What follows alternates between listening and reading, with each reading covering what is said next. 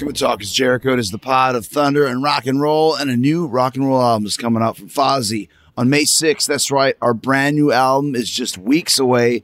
It's called Boombox, by far the third best album of our career. I always wanted a band to say that. We also just released a new single, I Still Burn, available everywhere you stream music, Apple Music, Spotify, Amazon. Check it out now. I'm actually headed to Atlanta today to film the video for I Still Burn. Remember, if you're in New York City on April 11th, Fozzy is playing a special gold album presentation party at Irving Plaza. It's going to be huge. Come see us play live, and we will be presented with our gold record for Judas. April 11th in Irving Plaza. It's going to be amazing. So come check us out in New York City or anywhere across America on the Save the World Tour. We're starting up again March 31st in Detroit. Tickets available at FozzyRock.com. We're going everywhere. Michigan, New York, New Hampshire, Connecticut, Colorado, Los Angeles, Texas. Just go check it out now and see all the gigs on FozzyRock.com. And of course, we've got our VIP meet and greet as well. The exclusive, the best meet and greet in the business. We play a mini set for you. Some songs you won't hear later in the show. We meet you, we greet you, we hang out. It's going to be amazing. Go to FozzyRock.com for all ticket and VIP information. And Fozzy will be playing multiple sets, including the famous Cruise cover set on Chris Jericho's Rock and Wrestling Rager at Sea, 4-Leaf Clover. Get on the list to book a cabin at ChrisJerichoCruise.com. We are on sale officially now, and we're setting out February 2nd to February 6th. From Miami to Great Stirrup Cay, our own private island. All details on the lineup and everything else at ChrisJerichoCruise.com. All right, today I'm pulling back the curtain a little bit on the wrestling business. You're going to discover how I've been able to be Chris Jericho no matter what company I work for or where I wrestle. You'll hear how Danhausen gets to keep using his name and gimmick from promotion to promotion. How Cody got to reclaim Rhodes from WWE even though he's back in WWE. I call my guest Trademark Mike, but his real name is Mike Dawkins, and he's a trademark and patent attorney to the stars, but more specifically, he's really got involved in the pro wrestling business as of late. He's helped many of our favorite wrestlers legally protect their names, gimmicks, catchphrases, merch, and even face paint and masks. As Gene Simmons told me, trademark everything, and that's what I do. Mike's had to go up against the WWE on more than one occasion. He'll tell us all about those stories, including one where he had to stand up to WWE for me. He also explains what's legal and what's not when it comes to changing the spellings of words and names, similar use scenarios, very fascinating stuff. You hear how he first got started filing wrestling-related trademarks. He even explains the difference between a trademark, copyright, and patent. So here we go, a little bit of behind-the-scenes copyright, everything in between. Trademark Mike is here right now on Talk is Jericho. But just to kind of get right into it, how important is it to trademark a name, a character name, a catchphrase, all those sorts of things? Yeah, it's very important, particularly if you want to own it and you want to control it. And that's kind of how I got into doing this as part of my career. Was I was laying on the couch one night and thought, I'm going to finally do this. I've been a patent attorney. I'm, helping people protect their inventions. I'm writing fuel cell patent applications and this sort of thing. But I also was doing intellectual property and trademarks, helping people protect their brands, helping them protect their catchphrases, things like that. But for like blenders and, consumer products. But I've been a wrestling fan since I was a kid. And I read all these stories about, so-and-so got released by WWE or WWF. And now they have to rebrand. They have to rename. I thought, man, these guys need to know what they don't know. They might appreciate the idea of, they own the character, they own the name, but they probably could get some of these things and own it. Who better do it? Why not me? Why not somebody who's a fan? Why not somebody who's watched wrestling and enjoyed wrestling their whole lives? So I started throwing stuff at the wall to see how can I get my foot in, because it's going to take somebody trusting me and giving me a chance, because as you know, it's a word of mouth business. And once somebody sees, hey, this guy's for real and wants to help and is helping, then they'll tell their friend who tells their friend who tells their friend. But to your point and to your original question, it's so important because, you own Chris Jericho. So no matter where you go, no matter where you work, you're Chris Jericho. Nobody can take that away from you. Yeah, it's interesting because I first became familiar with trademarking in 98. I knew fairly early on in 98 that I was going to be leaving WCW in 99. And one of the things that I wanted to keep, obviously, was my name, Chris Jericho, because that's been my name since my very first match. Right. So one thing led to another. I worked with a copyright lawyer in Minneapolis. His name is David. I can't remember what his last name was, but Barry Bloom would know. But so when I came from WCW to WWE, WWF at the time, I owned Chris Jericho. So that was something that was kind of carved out in the contract. And it wasn't something that was very prevalent at the time because 90s WWE, late 80s, 90s, they were giving guys the gimmick names. Yeah, the job names. Duke the Dumpster Drosy and Diesel and Razor Ramon and you name it. So they had just started moving into real name territory. Not that Chris Jericho is my real name, but they didn't want to kind of create a new persona for me. Yeah. So I think it's something that I had to my benefit. And I remember like the rumor back in the day was if you write something down and mail it to yourself and don't open it, it counts as a copyright or a trademark. Is that true, by the way? It's not. It's not. It's kind of a half truth sort of thing. So when you talk about intellectual property, you're talking about a few different things. You've got patents, right, which are inventions, how things work, how pieces and parts go together to make a machine or a process or things like that. And people talked about a poor man's patent, which is kind of what you're talking about. Write it down, put it in an envelope, send it to yourself. It's going to be self-addressed, stamped and postage stamps and all of this. Yeah. And what that went to was back in the day, I want to say the law changed in 2014. Patents went to the first inventor, the first person to invent something. So if you had two people who were working on the same concept and one can say, hey, I invented it a day before the other guy, you had the right to a patent no matter who filed first. So it was first invent. That's why you wanted something. Hey, the U.S. Post Office stamped this, gave this a stamp. And it has a date and has all that. So I can prove as of at least that day in this sealed envelope, open it up, you'll see my invention's in there.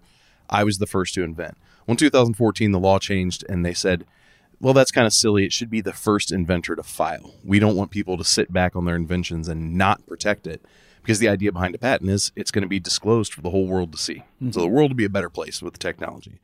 And so with that sort of kind of self-addressed stamped thing didn't matter as much. Having that evidence didn't matter. For trademarks, when you talk about branding and when you talk about catchphrases and things like that, it's first to use. So there's no mailing anything. You just have to have some evidence that you used it. Hey, this is a wrestling show that I was on and first started using October 2nd, 1990. I have the program to prove it. Yep. So technically, not interrupt you, hold that thought. Technically, even if I hadn't have trademarked it, if WWE trademarked it in 99 when I went there, I still have the proof that I used it prior. Yes, you do. Which would give me a case. It would give you a case. So this is where it gets interesting, kind of convoluted. So when you have a trademark that you've used that's not registered, so that doesn't come with these fun certificates like the ones I brought you today. Right. That's called common law use. So that's unregistered use. So the only place that you have rights in that trademark is where you've used it. So if you've only used it, say, in Ontario, right? And that's Alberta. Or Alberta. Yeah. That's where you have rights. Canadian law, probably not surprisingly, trademark law is very similar to U.S. law. So same kind of thing. You would have rights in those places. So say you did a loop down here and you went and did Mexico and you came up and did a little bit of Arizona and Texas. Well, that's where you have rights, Arizona and Texas. So WWE, when they filed, would get the rest of the country. I understand. So now you're talking about a concurrent use. And if you got into a fight, well, WWE can't come into Texas and Arizona, but they can have the other 48 states, Puerto Rico, and that sort of thing. So, but it's interesting too because when I first went there, Y2J was my phrase. I coined the term, but I didn't really trademark it, and at the time you really couldn't. They very, of course, frowned down upon that. I'm sure we'll probably discuss that a little bit later on. That they probably still do. So I had Jericho on my own, but Y2J because I was using it in WWE. Even though I thought of it, it becomes their intellectual trademarked property. Correct? It by contract. By contract, because you by design. Yeah. Whether you knew it or not, you signed away the right that says, "Hey, I own all this stuff that I owned before I ever came here." Mm-hmm. And they say that's great, but anything that, no matter who came up with it, you, us, your neighbor, doesn't matter, whoever came up with it, we are going to own it because you're under contract with us. So, how did you start kind of working your way into the wrestling world? You mentioned this was your goal, but like you said, it's not the easiest thing just to say, I'm the trademark lawyer, guys. Right. Hey, come talk to me. Coming from, Toledo, Ohio. Right. It's not exactly the mecca of anything. So and not anything at all. The Toledo Mud Hens. The Glass City. There you go. The Mud Hens. I very distinctly remember the night I was laying down on the couch. I had finished working out. The kids were in bed. My wife was getting ready for bed, and I was fast forwarding through Raw because who's got time to watch 3.5 hours of TV, right? And something flashed in my mind talking about StarCast, and the first StarCast had happened, and All In had happened. So this is recently then. Yeah. Wow. Okay. Gotcha. Yeah, very recently. Like 2018, 19? 18, 19. Yeah. Gotcha. Yeah. And I knew that there was going to be a second StarCast, and that there would be Double or Nothing, or I guess it was All Out was the second StarCast. And I thought, I wonder if anybody ever protected those brands. And so I pull up my phone and I'm looking at the trademark office records, and boy, there sure isn't. And just so you know, you can go to the trademark office, because you do this all the time with me. Yep. And you look up, punch it into the computer, and every trademark That's in ever the been world filed. ever been filed will come up in alphabetical order, I'm assuming. It's a different search terms. So you have to be clever sometimes. I can just do the words of the trademark itself. I can look at who the owner is. Sometimes it's the trademark is a logo. It's artwork. So I can do a design description search. So I can find, I want to see anybody who's ever had a star in their trademark, and it'll pull up, 50,000 things that have had a star as part of their trademark. So I pulled it up, saw nothing was there in StarCast. I thought, I don't know this Conrad Thompson guy. His DMs are open. I'll just send him a message, see what he has to say. So I sent him a note, said, hey, you don't know me. You and I are roughly the same age. We grew up on the same stuff. I've been a fan my whole life. This is what I do for a living. I'm an IP attorney. I help do trademarks and this sort of thing. You should protect it. Use me. Don't use me. I don't care. But, if you want to use somebody local, do it. But if you think you're getting the runaround or you're not getting fair numbers or anything, do a sanity check. I'm happy to help in any way I can. And within a minute or two, he had DM'd me back and said, well, that's interesting, your timing. I just checked the local guy this week. I'd be interested to see what you have to say, what your proposal is. I said, what's your email? Gives me his email. Next morning, I went into work, typed up a proposal, and sent it to him. At the same time, I thought, what else can I do? This may go somewhere, it may not. So I went to my firm, and we're a pretty decent sized firm. It's a firm of Shoemaker, Loop, and Kendrick, but we're in Ohio, we're in Michigan, we're in Florida, South Carolina, North Carolina. We're all over the place. And I went to the managing partner and said, hey, I've got this wild idea. Hear me out. He said, what's that? I said, well, there's this underserved market of professional wrestling. And I just feel like as smart as they are in their business, most wrestlers don't understand intellectual property and heck, most people don't understand intellectual property, but they don't know what they don't know. And I've got a pretty good idea of wrestling. I've been watching it my whole life, been a fan. I want to try. I want to see if I can make this part of my job and help these guys and gals out. Partner said, go for it. What do you want to do? So let's sponsor some shows. Let's sponsor some regional kind of wrestling shows. Oh, wow. And I'll get to know those promoters. And again, it's a word of mouth business. And if somebody there, they'll bring a legend back or something like this, and I'll get to know them, and maybe they go tell somebody. Just local promotions near your house, and then you're in Ohio. Yeah, there's one in Fort Wayne. Wow. That Heroes and Legends that I've got to know the promoter there pretty well. There's some stuff in Toledo that they do. So I was like, I'm just going to throw everything at the wall I can and see if I can make this work. Mm-hmm. If I can make it work, great. If I can't, I tried. Mm-hmm. I did my best. As it were with Conrad, I helped him with StarCast. I helped him with the hosts of his various shows. And then some people we were talking about before we started recording, the first people that reached out to me were Gallows and Anderson. Oh, wow. They hadn't renewed their contract yet. And they figured, well, we're going to probably go somewhere. There's going to be life after WWE. Let's start locking some of this stuff up and getting it in place. The rest is history. It just kind of spiraled after that in a good way.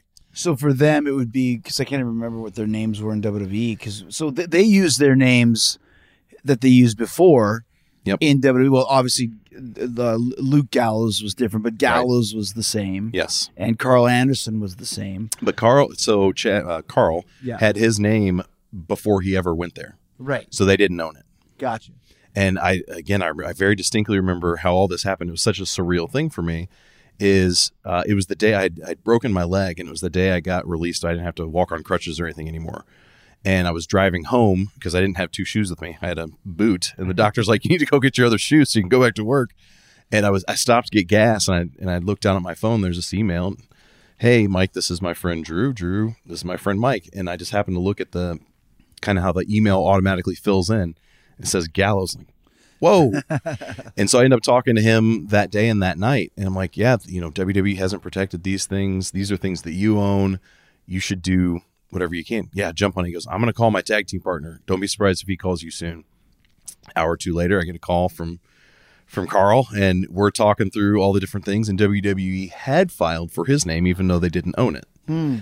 But they had let it go. Because he had proof that he had used it before. He had used it first, and it would be part of his talent agreement at the end, wrestler IP, that Carl Anderson and Machine Gun and all those things, because he'd used them in New Japan. He used them on the Indies. He used them everywhere. Yeah.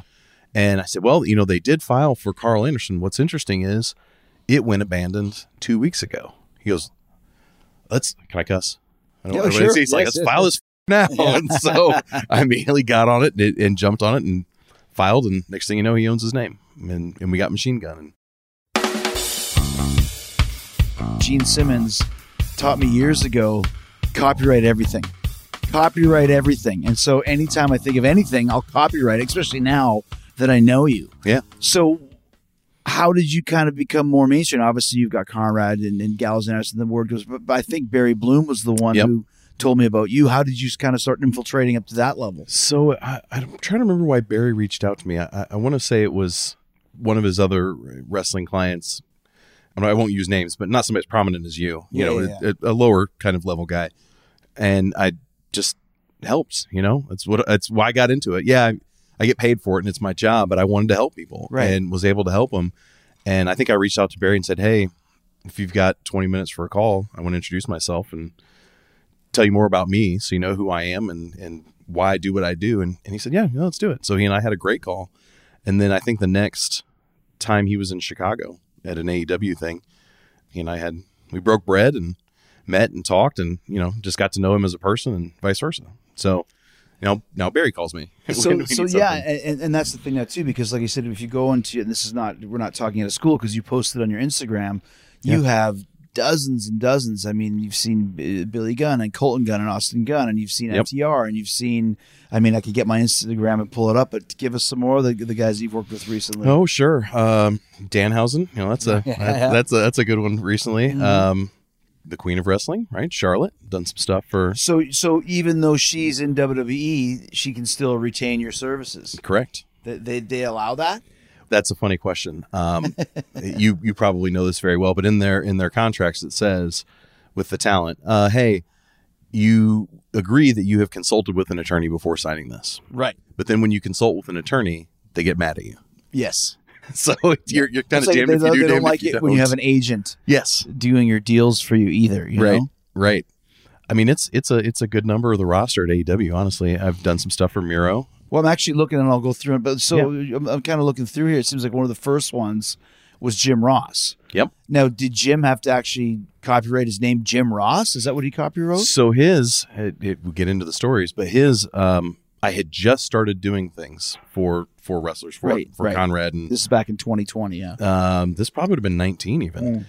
He was doing an appearance at a Comic-Con type thing in Michigan, not too far from where I live. And I was actually coming back from Canada. We had gone to a concert in Windsor, my wife and I and the kids. And I said, hey, I want to stop at this convention. I don't know Jim Ross. I think he's probably good. He does a podcast, but I think he might be switching over to Conrad. I just want to go. My in-laws came up and grabbed my wife and kids so I could take the car and go to the show. So I went and, got an autograph and got a picture and sat down next to him. He said, well, that's an interesting picture. Where'd you get that? I said, oh, from eBay. He goes, I wonder who owns it. It was a picture of him and the King sitting at the announce booth at WWE. And I said, well, I'm an intellectual property attorney, so I could tell you this is probably what it is. And he goes, really, you do that kind of thing? He said, yeah, I do trademark stuff. I do stuff for Conrad. You do stuff for Conrad? I said, I do. And he grabs a little flyer and flips it over and writes down his phone number. And he goes, do you think we could get this? And he flips it back over, and it was the Voice of Wrestling. I said, subject to a trademark search. Yeah, I don't see why you couldn't get that. It's always going to be pending a search and what the search results show. But yeah, I think we can get that. And he's now Circle R, the Voice of Wrestling. Right. Yeah. So just to kind of stick on that a bit, because we've talked about this before. So if you Google the Voice of Wrestling, whatever, we can even use, let's say, Painmaker, for example. What are the different qualifications? Because sometimes you'll say, what are you wanting to use this for? Right. Let's stay with Painmaker, and we'll go back to some of your other clients. But for Painmaker, I wanted to it's now expanded. The name, the imagery for clothing. So what are some of the other categories that someone might trademark something for? Yeah. So when it comes to trademarks, the way the government charges and the way they deal with it, there's 45 different classes. Wow. Each class comes with its own government filing fee. So the more things you cover, the more government filing fees you're going to have to pay. But anything you can think of, there's a class for it. And so you don't own words. You don't own a trademark just generally for anything and everything. You own it for specific goods or specific services. And the test is, when you're looking at whether or not it's available or whether or not you're infringing, is the similarity of the marks and the relatedness of the goods or services. So what do I mean by that?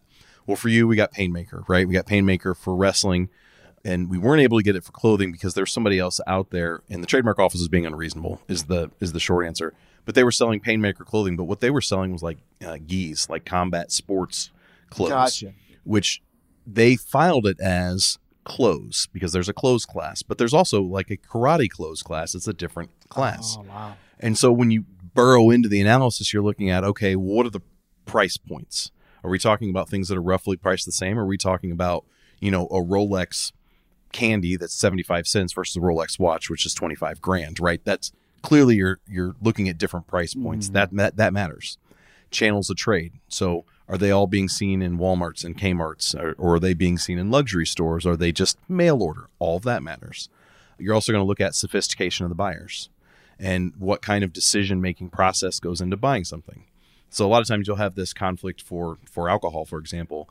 If you're selling $200 bottles of bourbon and somebody has some similar but not identical name and they're selling, $10 bottles of vodka, is there really going to be confusion? Because not all liquor stores are going to have $200, $300, $400, $500 bottles of bourbon and the really cheap stuff. And that's what they're trying to combat: confusion in the marketplace. Confusion in the marketplace. That's exactly right. The test is a likelihood of confusion. Right. Are consumers likely to be confused as to the source of goods or services? So again, you don't cover it words for anything and everything. It's for specific classes of goods. So when you text me or call me and, hey, I'm thinking about this mark for this, and I ask you, well, what do you want to use it on? Wrestling services, great. That's an entertainment services class. We can get that. I can look at it and see if it's available. What else? Clothing, video games, action figures, stickers, posters, glassware. I mean, these are all things that you name it. Yeah. You name it. If we pulled up the WWE registrations or even AEW registrations for the house mark, the company name, you're probably going to see 15, 20, 25 classes of goods.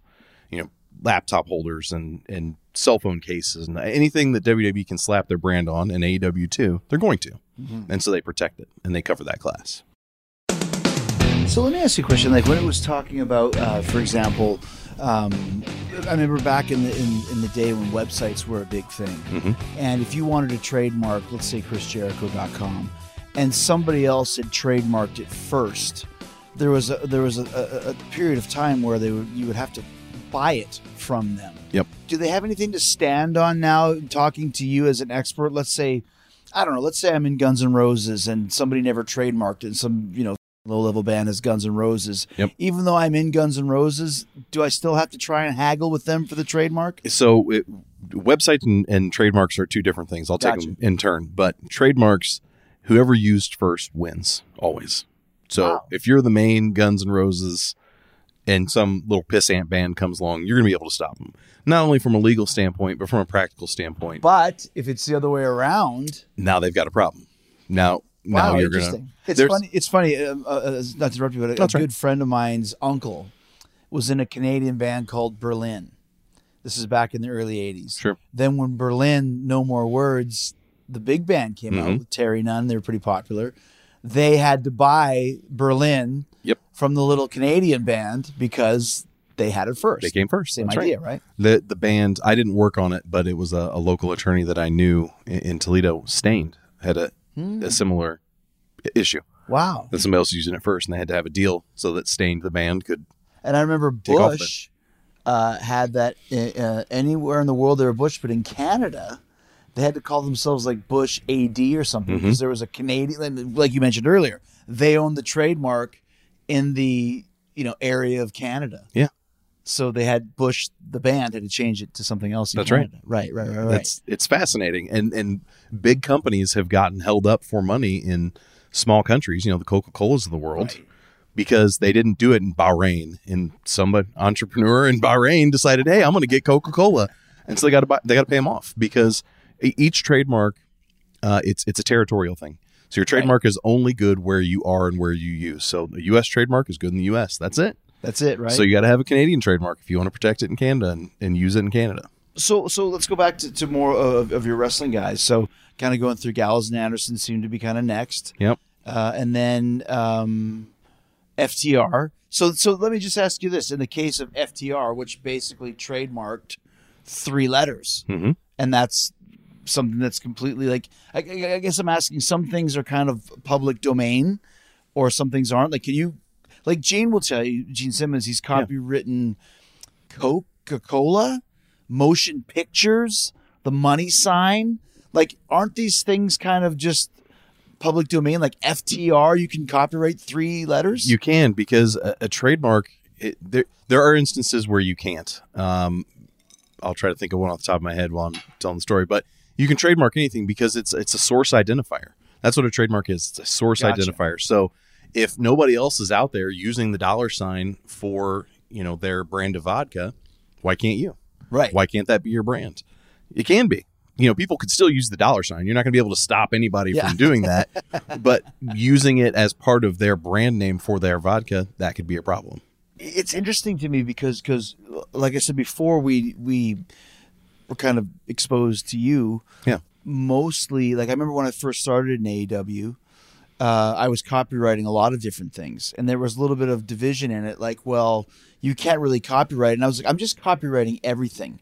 Whoever owns it is fine. Like, we've done that in the past before. We copywrote Chaos Project. Right. We copywrote King of Hearts for Martha Hart, just so they would have it. Nobody else could kind of zoom in and take it away. Right. So do you work in conjunction with AEW? Do they know of your existence? Oh, very much so. I'm sure they have. right. They do. And it's interesting because I'm always on the opposite side of the table from them, but it's a good and friendly relationship versus, the other side, WWE.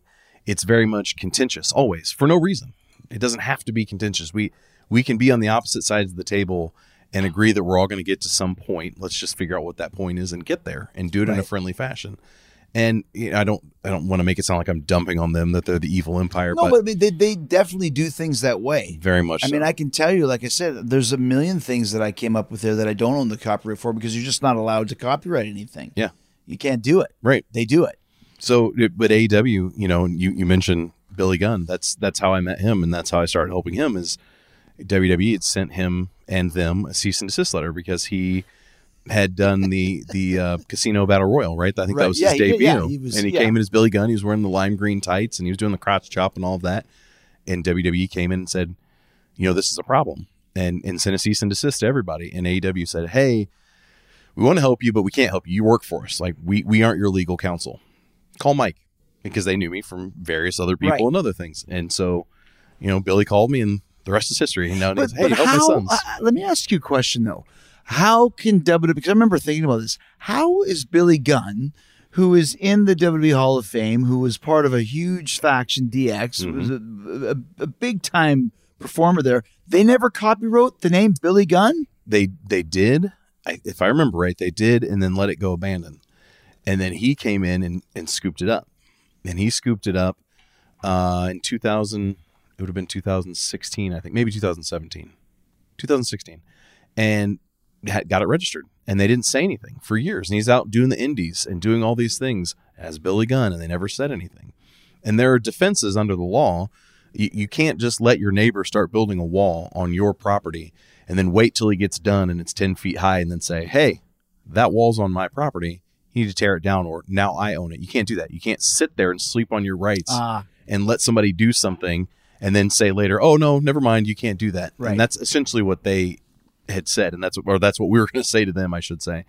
But interestingly, he had signed various contracts with them along the way, Hall of Fame and Legends deals and this sort of thing, and there was some language in there that saved the day. So I was able to write them a pound sand letter and shockingly never heard back from them.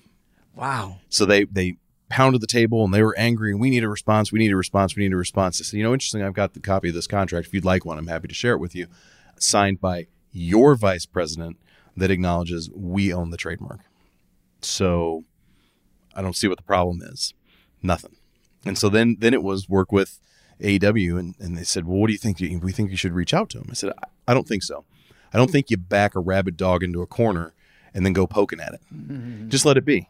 They're not going to say anything. I was like, I would bet my life on it. They will not say anything because it's a losing proposition and they're not going to take the L, right? They'll just pretend it never happens. Back away, right? Yeah, just back away. So here's what I propose. I think that you guys should, in a week or two, put it on your roster.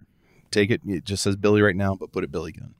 Leave it. Just Billy before. Yeah, and make it Billy Gunn. Leave it for a couple months. 2 months from now, whenever he comes out, have Jim Ross, have Tony Schiavone, call him Billy Gunn. Don't put it on the graphic. Just call him that. Do it verbally. Do that for a month or two.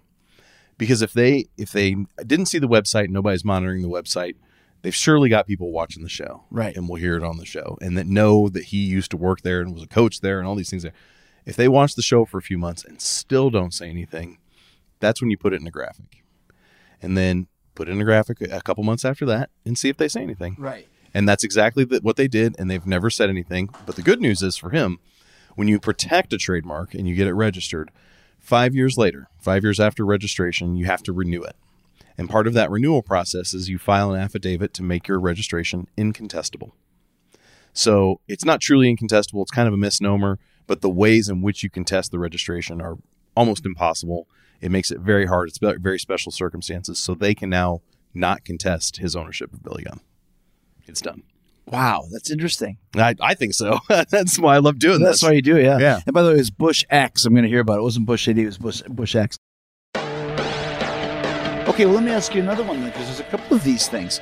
Now that I got all these things coming back to me. So Cody leaves WWE. Mm-hmm.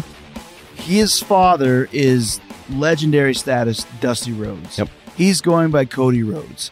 WWE won't allow him to use Cody Rhodes because it's trademarked. Yep. Even though Dusty Rhodes is not trademarked and that's his father. Is that a loophole where could they really get away with that, or how did that all sound to you when that happened? Well, nonsense, of course, but right.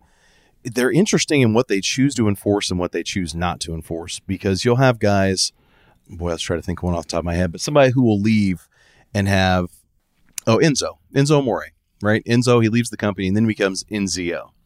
Right. It's still Enzo. And they don't say anything about it. But at the same time, you got to remember, this is the company that said, there's a guy who works for AEW now. He was Taz with one Z. I was going to ask that. We're going to make him Taz with two Z's. And how does that work? It doesn't. It was bullshit. Because the explanation, as far as I understand from my conversations with Taz, was they said, well, we're going to have a problem with Warner Brothers, but we don't own it with one Z, and that's different enough. That's not true. That's not true at all. Phonetics matter. Sure. You can't add a Z instead of an S, or an intentional misspelling, or take out a vowel and say, well, these are different marks, so they can coexist. We should get our own registration. That's not how it works. That's not what the law says. That's just a line that gets fed to people who don't know better. Rhino with an I versus Rhino with a Y. I was specifically going to ask you about Rhino and Taz next. So what you're saying is because they came from the smaller company in ECW to WWE, Taz with one Z in ECW, Taz with two Z's in WWE, yep. Rhino with a Y in ECW, Rhino with an I in WWE. Yep. And because they were the bigger company, they just kind of bullied their way in and said, don't hassle it. Practical versus legal. I tell that to all my clients, wrestling or otherwise, nearly on a daily basis. Can we win? Absolutely can we win. What's it going to cost for us to win? Right. And what are you going to get out of it? Yes. Yeah. And so, if you want to fight the good fight and pay, and I use this line all the time, the only people who are going to win this, I can promise you, it's going to be the lawyers. I don't want to win that. I don't want to be the one who's just getting a bunch of money and you're left unhappy. I will counsel you and tell you what I think, give you my opinion, what I think realistically could happen and what it could cost, and what I think you should do. At the end of the day, it's your decision. But fighting WWE, that's not an easy fight. Didn't you and I have a discussion about this? I don't want to get into the reasons about it, but there was an initial idea that I had where if it wasn't you, it was your associate who said, okay, how much money are you going to spend? Yep. And in return, how much money are you going to make? That's right. And it's like you have to kind of sit back and go, eesh. Yeah. It was me, and you and I had that conversation. Like, let's throw out numbers and let's do the math and let's calculate all the dividing and all of this, and where do you end up? Are we going to spend? You're going to spend $1 million and get 100,000 back to get 400,000 back? Like, is it really worth it? Right. And, if it's worth it to try to knock him down a peg, fine. I don't think it's worth it, but that's, it's not my money. So. But that explains the Rhino Taz question. But what about the Cody question? Yeah. So they would say, they let Enzo or Taz right, or whatever. NZO, yeah. They let all those things go, but then they say, well, Cody Rhodes is ours. Well, wait a minute. Dusty Rhodes came first. So what's the difference? Just family name, basically. Yeah, and it's a family name. This is kind of a nonsense argument, but are you going to fight him? Are you going to burn that bridge fighting him over IP and not potentially, don't burn any bridge. That's a recommendation I give to new lawyers and people all the time. If you can avoid it, avoid it. Don't burn the bridge. So you just kind of move on. But, they don't own Dusty Rhodes. No, I understand. So my point is, but legally, technically, they can do that and say you're not allowed to be Cody Rhodes. You have to be Cody because they owned the registration. They used to own the registration. So then, how did they just let it go, or there was some kind of a trade off or something like this? There was something put into place. There were conversations that were had. There was a deal made where Cody could get it back, because I thought it was pretty smart for a while when it was.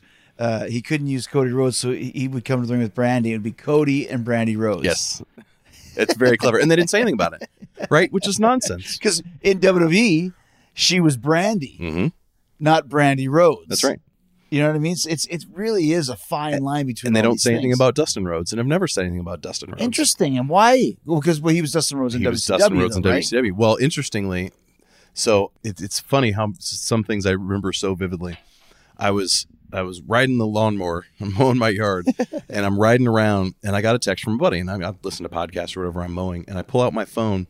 He says, "Hey, I thought this was interesting. I found this Turnbuckle Championship Wrestling program." That was Dusty's promotion, right, in Florida. Check this out, and he sends me a couple pictures of it, and one of them is a page of the Stardust Kid, Cody Rhodes, as a referee. This is years before he was a WWE. They called him the Stardust Kid. They called him the Stardust Kid. Wow. Cody Rhodes. And he also went by Cody Rhodes his senior year when he wrestled in high school because he knew he was going to take a scholarship. And I shut off the lawnmower and I jumped off and I called my buddy and said, "Send me that immediately. Overnight it. I will reimburse you. Send it to me." And he was like, okay. This is evidence that he was Cody Rhodes before he was ever at WWE. Wow. So again, it's whether or not you want to fight it and spend the money to fight him, but it's pretty open and shut case. He was using Cody Rhodes in the wrestling space. I want to say it was like 8 years before he ever went to WWE. And according to what we've discussed already, that would say that he had precedent. He at least has it in Florida, if not Georgia. But then you have to worry about going into the firefight with him. But we didn't have to do that. But the point was, oh my gosh, here's this proof. And I scoured the internet. I scoured everywhere trying to find, because it did get aired on television, his championship wrestling match his senior year in high school, where he didn't go as Cody Runnels. He went as Cody Rhodes, and that was on the graphics on the TV. But the network that did it was kind of like a regional. Local, didn't exist anymore. And so I started reaching out to people. Hey, I think you used to work here. Do you know what happened? Do they have archives? And I just wasn't hearing back from anybody. But I was trying to overturn every rock and try to find it. So that leads me to what you just presented me with, an amazing plaque today for the trademark on Clint Bobski. Now, Clint Bobski, for people listening, is a character I played when WWE did this thing called Southpaw Regional Wrestling, which is a very funny, at least the first season. The second season was not good. But the first season the idea was they found these old wrestling tapes from the 80s, and all of us, WWE people, were playing these 80s characters. And they asked me if I wanted to do it, and I said, I'll do it. I want to be the backstage announcer, Clint Bobski. Now, Clint Bobski was a name I used in college in Winnipeg in 1989 and 1990 because I took a course called Creative Communications, long story longer, where we did television, radio. We were on the air. We were learning about how to edit, how to be on camera, how to do everything. It was a very cool course. And so whenever I did a character on screen, the name was Clint Bobski. It was just a stupid, funny thing that my friend and I came up with. So I had used Clint Bobski in Southpaw Regional as the announcer.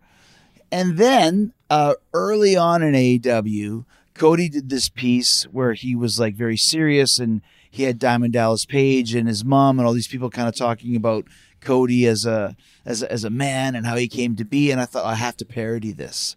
And so instead of using DDP, I used Virgil. Instead of using Cody's mom, I used an old lady from church, quote unquote, and her name was Patricia Bobsky. Somehow, and you can help me with this, WWE heard about this and filed a claim. I wasn't involved with that, but I remember when you told me. I said, what on earth we heard are they claiming? Some kind of a claim. I remember AEW Legal got a call or a letter or an email from WWE Legal saying you cannot use the word name. You cannot use the name Bobsky because it's our intellectual property. This was not even Clint. And I was like, I used Clint Bobsky 30 years ago. It's nonsense. It was bullying nonsense. Complete pettiness for Bobsky. Right. Of all the names. So if anything they're going to fight, they're going to go after that one. Well, that's the thing. And then so anyways, I, just to be cheeky right back, decided to trademark the name Clint Bobsky, and you have just handed me one of the famous Mike Dawkins framed, which I have about 1,000 of these things at my house now. You gotta stop. Clint Bobsky. But it shows just kind of some of the reasons why, as Gene Simmons says, copyright everything. Yeah. Yeah. It's fun. And you know, I do a frame for multiple reasons. The primary reason is handing somebody something in a manila folder just seems lame. No, but it's become your gimmick. Like it has. And just for people who don't know, whenever Mike files and registers and completes the trademark, you hand said person, whether it's Matt Cardona or the Guns, Billy Gunn, Colton Gunn, Austin Gunn, the Gun Club, every gun in the middle, Danhausen. I'm just looking through FTR. And you will hand them this framed document. Yeah. I want people to be as proud that they own their name and their gimmick as I am proud to help them do it. Because I think it's a cool thing. It's not something, cool. There's so many people that could have and should have done it in the 60s and 70s and 80s and 90s and all that before it became everybody's under a talent contract, kind of thing. And nobody did it. Very few people did it. I can't say no one. Very few people didn't. And then you just, like I said, when I got into it, I just kept reading all these stories about so-and-so got released and they got a cease and desist and they can't use this name, so they're legally changing their name to Ryback or, whatever it is to try to game the system. And I thought, boy, people need to own their own shit. They need to be able to go. Well, totally. So is this kind of similar to when the Dudley Boys, who were a very popular act in ECW, they come to WWE, and when they leave, now they have to go to Impact as Team 3D. Yep. And I think Devon's name is really Devon, so he can be Brother Devon. Excuse me. Bubba becomes Bully Ray. Yep. Is that something that they could legally prove they had a precedent to? Yeah, they had they were. When one place they were the Dudleys, another place they were the Dudley Boys, right? Just like the Hardys versus the Hardy Boys. Yeah, the Dudleys was ECW, Dudley Boys was WWE. Yeah, so WWE got to own Dudley Boys. They couldn't stop them from being the Dudleys, right? Unless they sold those rights or somehow. But somehow they accrued those rights where they had to become Team 3D, right? So but they could have fought it. But then we go back to the if you want to fight City Hall sort of thing. That's right. If you want to come back to the company, which we know they did. And they got into their Hall of Fame, raise an objection, raise your hand and say, no, this doesn't seem right. No, this should be ours. But if they put their feet down, then, right. It's a business decision at that point.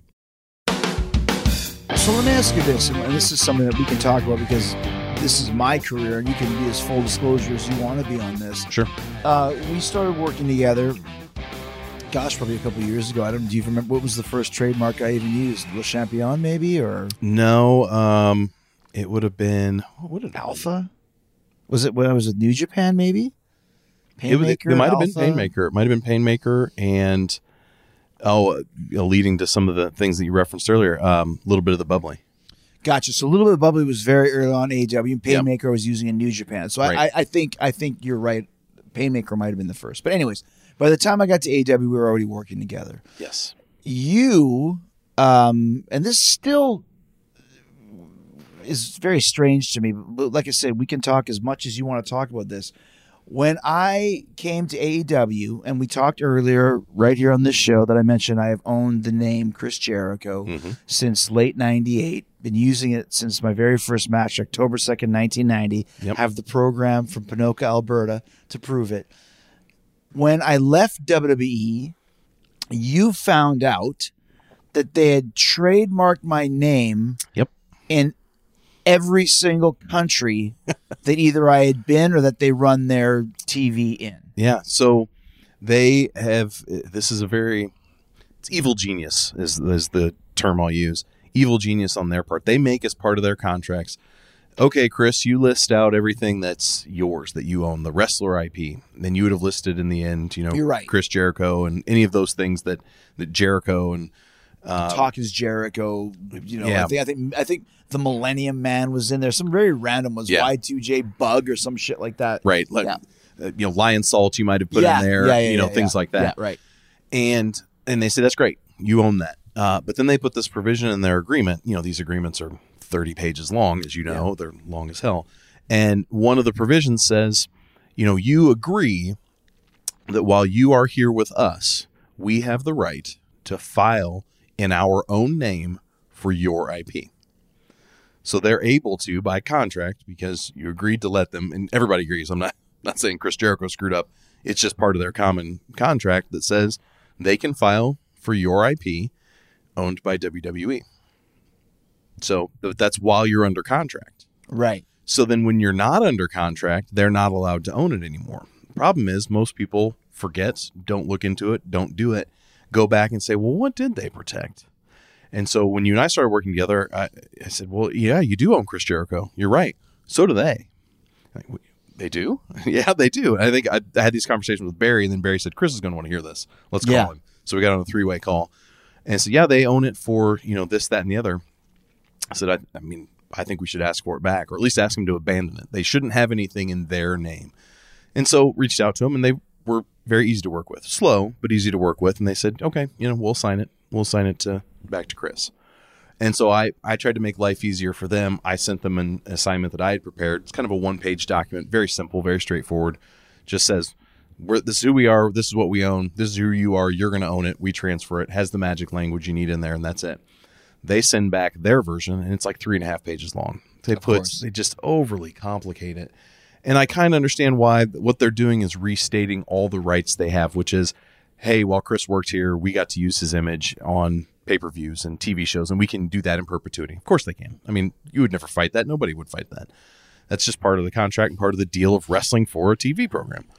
Anyway, they send the assignment and got it back, and they said, we didn't list all of the trademarks in that contract. We added them as an attachment, and I flipped over the attachment, and it's like 45 countries.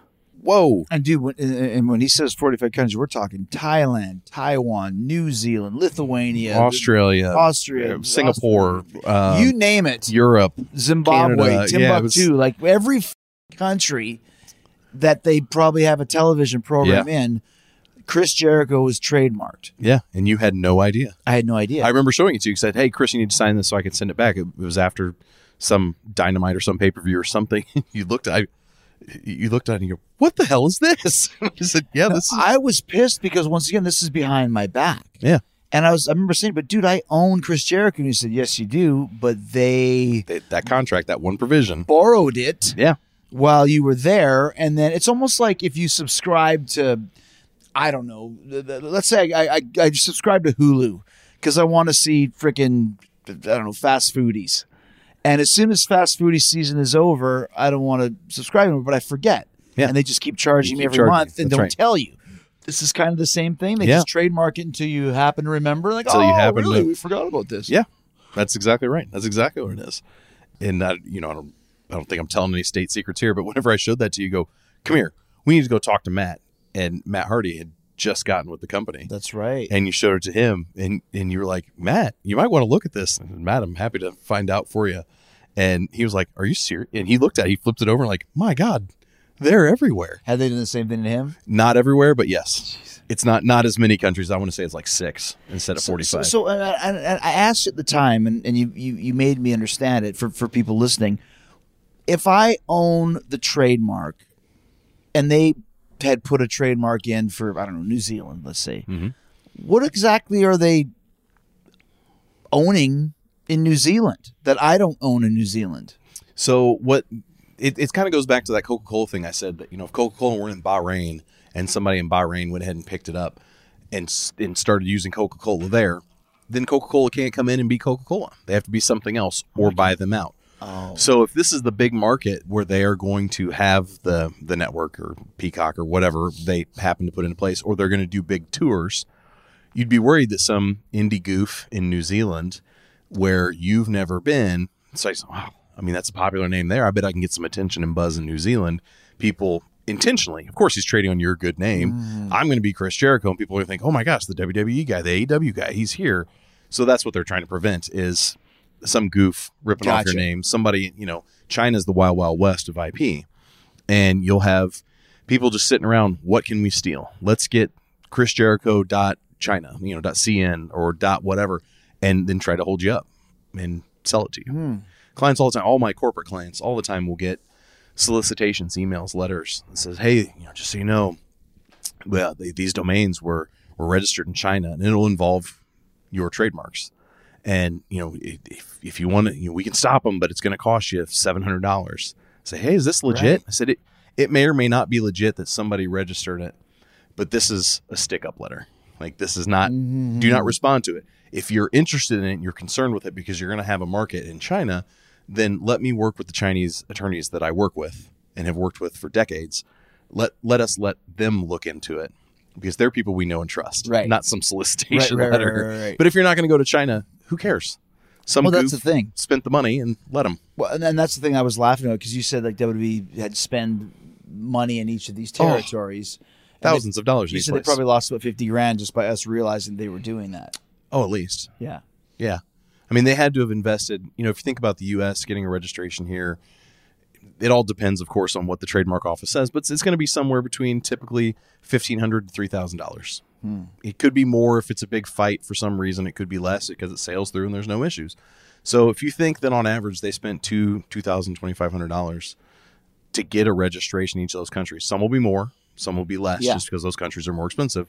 But I think they spent $100,000 to get them on file. And they had no claim. Once we realize it's like, hey, that's not your IP. That's my shoe. Give it back. Oh, here it is. Yeah. Wow, that still blows my mind. Yeah. I would assume that's probably commonplace for anybody that's there. There's a lot of you were the first person I helped get their stuff back. You certainly weren't the last. So there's lots of people that are realizing that. Oh wait, that was my name, and they registered it. I'm like, yeah. I mean, you let them. It's part of your contract.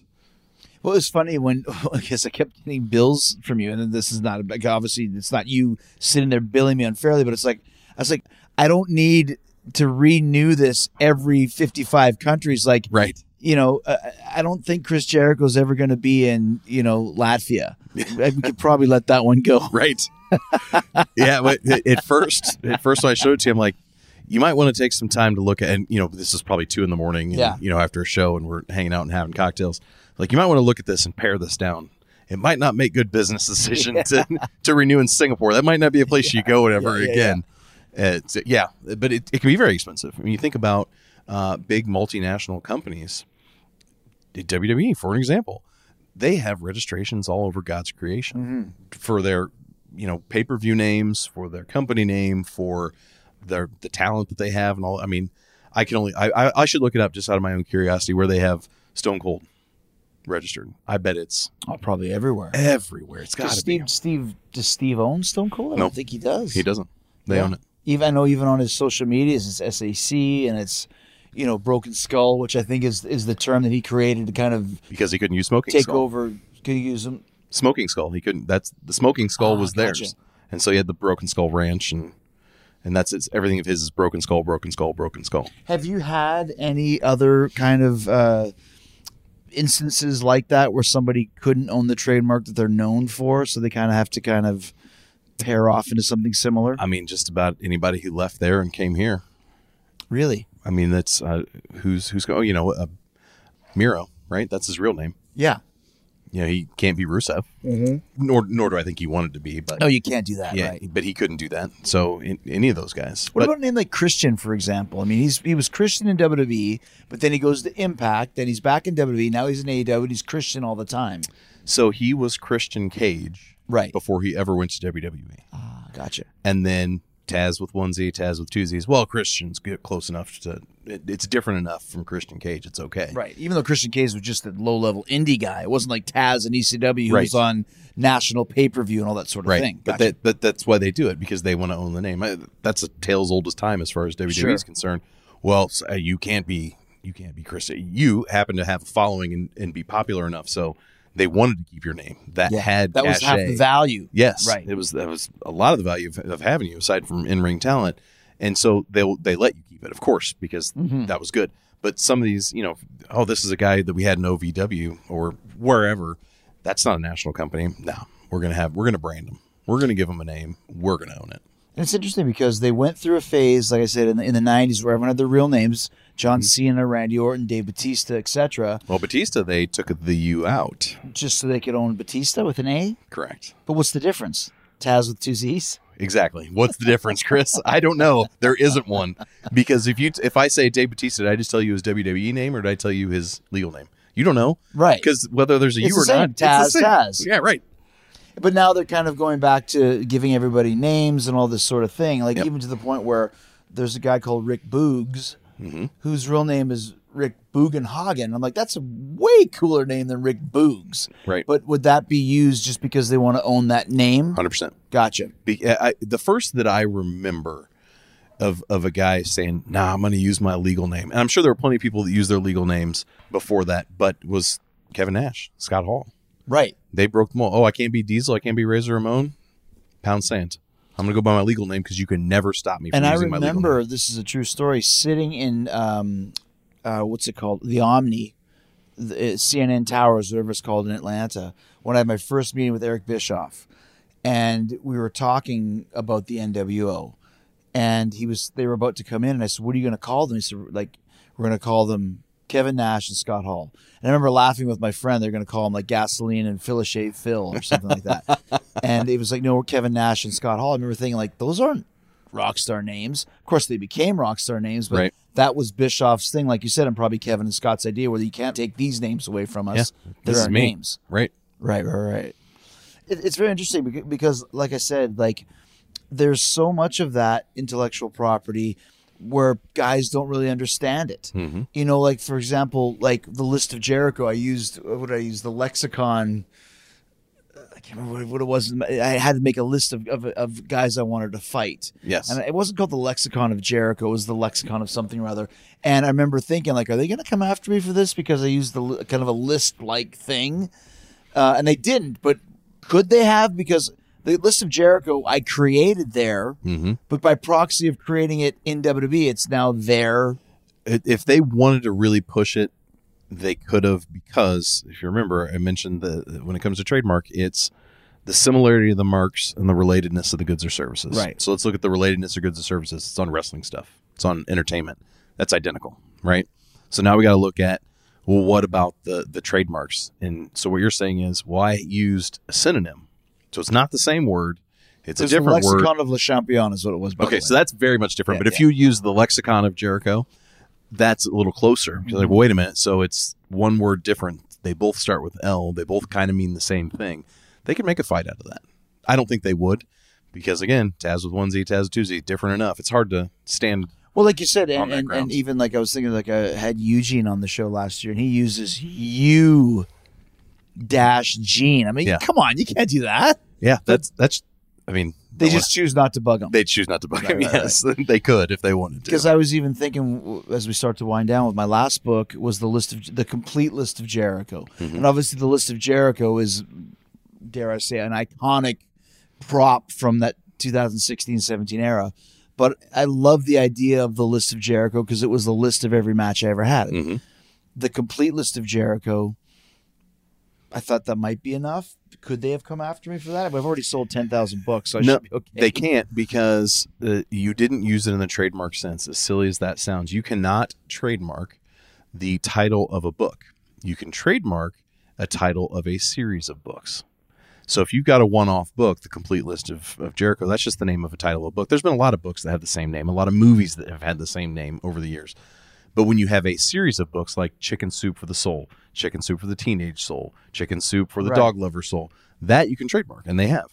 They have trademarked that because it's a series of books. But a one-off book, that's not trademark use. So the last couple of things, like, so how can you have, let's say, for example, the Briscoe brothers, Mm-hmm. Jerry and Jack, and then you have the Briscoes, who are brothers, Mm-hmm. Jay and I'm not sure, I can't remember the other cat's name, but so they're obviously the modern day tag team. That's could the Briscoe brothers, Jack and Jerry, have had a claim against the other Briscoe brothers? They could have if they were still actively using the trademark in some sense. So you have to keep using a trademark. Oh, I see. And that's like, for example, when Kevin Smith and I came up with Greens and Grains, which was going to be our movie review show, and I trademarked it. Yep. And then you said you haven't used this at all, and then it just goes away, right? Yeah. You can start the process for a trademark based on a quote unquote intent to use. Gotcha. And it goes through the exact same process as if you'd said, hey, trademark office, I'm using it. But eventually you get to the point where you have to prove use. And then you say, well, I can't prove use, I'm going to get an extension. So then you, as you tend to have with government things, you pay a fee, you get another 6 months. And that 6 month expires like, hey, Chris, have you guys started using this yet? No? Okay, we're going to move forward with an extension, or we're going to let it go. Well, it's extended. So I think we ended up extending it a couple times. You said We did, yeah. I just don't think we're. Yeah. We just don't have time. Kevin's busy. I'm busy. Right. Let's let it go. It's Jay and Mark Briscoe, by the way. But the other one I was going to ask about is when the Hardy Boys came in. I remember first hearing about the Hardy Boys. I was a big Hardy Boys fan when I was a kid. Mm-hmm. Not Matt and Jeff, but Joe and Frank, the guys, books. the I read kids those who books. solve mysteries. Yeah. Also played by Sean Cassidy and Parker Stevenson. So was that okay to use the Briscoe? The Hardy Boys. So you would have had Hardy Boys who are not people, right? Not real people, Yeah. not real characters in the sense that they're portrayed by humans. It was a series of books. So you're talking about printed goods, which is whatever class printed goods, 2021, something like this. So that you have Hardy Boys for printed materials over here. That's protected. That's branded. That's fine. And then you've got Hardy Boys over here in class 41, entertainment services, professional wrestling, Two and separate. live stuff. Two very different classes. Lots of people have the same trademarks for such different things. They're allowed to coexist. Again, goes back to, is there a likelihood of confusion? Mm-hmm. So Nike's a bad example because they're famous, very famous marks get treated very differently. But if I were to tell you, well, I'm going to start selling Nike branded spatulas and kitchen pots and pans and things like that, would you think that a shoe company makes that? Probably not. So that'd be okay. But because Nike's famous, they can get away with stopping that sort of thing. But lesser famous brands that, I'm selling tires and you're selling shampoo. Like, tire companies don't sell shampoo and shampoo companies don't sell tires. No likelihood of confusion. I remember when Metallica a few years ago, I think Maybelline put out a Metallica lipstick, and Metallica, the band, filed the trademark, and it's like, I think you guys will be okay. Yeah. And Metallica probably, they could probably thank Gene for this, but it's not unheard of for musicians to have cosmetic lines. So we kind of, what I mentioned before, when you talk about channels of trade and things like that, bridging the gap is kind of something you look at. Is it likely the natural area of expansion? Is it likely that this company would come out with that kind of product? Is it likely that a band would come out with caskets? Right. Well, right. one did. Yeah. Is it likely that a band's going to come out with cosmetics? Plenty of them have. Yeah. So they actually, do you want to fight Maybelline? I don't know. Probably not worth it, but they probably could have fought it and won because it's not Metallica. You probably could, though. Yeah. Metallica versus Maybelline. That's a trademark battle I'd like to see. Yeah. A couple last things. We talked about maybe filing I think we have already, Painmaker, the image of the Painmaker. Yes. Obviously, Kiss, I'm sure, has the Demon, Spaceman, Catman, and Star Child. How do you file a trademark on image, on a makeup, on like, for example, the Painmaker with the image of the Painmaker, the look, the character? Yep. How do you do that? So it's interesting. Kiss, as far as I know, were the first to do face makeup as a trademark. McDonald's has done it too, for good old Ronald McDonald. And I have personally done two for wrestlers, and one of which I think as of 3 days ago, it was approved. It had gone through the publication period, and it'll issue into a registration. But Danhausen Right? will be the first, as far as I know, the first wrestling makeup to ever be registered. Painmaker's probably going to be number 2. Good point. Wow, that's great. Yeah, and I even looked at WWE. Did they ever do it for Warrior, or did they ever do it for the Road Warriors? Did they ever do it for Demolition? And they filed some things for Ultimate Warrior that looks like the face paint, but it's because they made a graphic. What they protected was like the logo.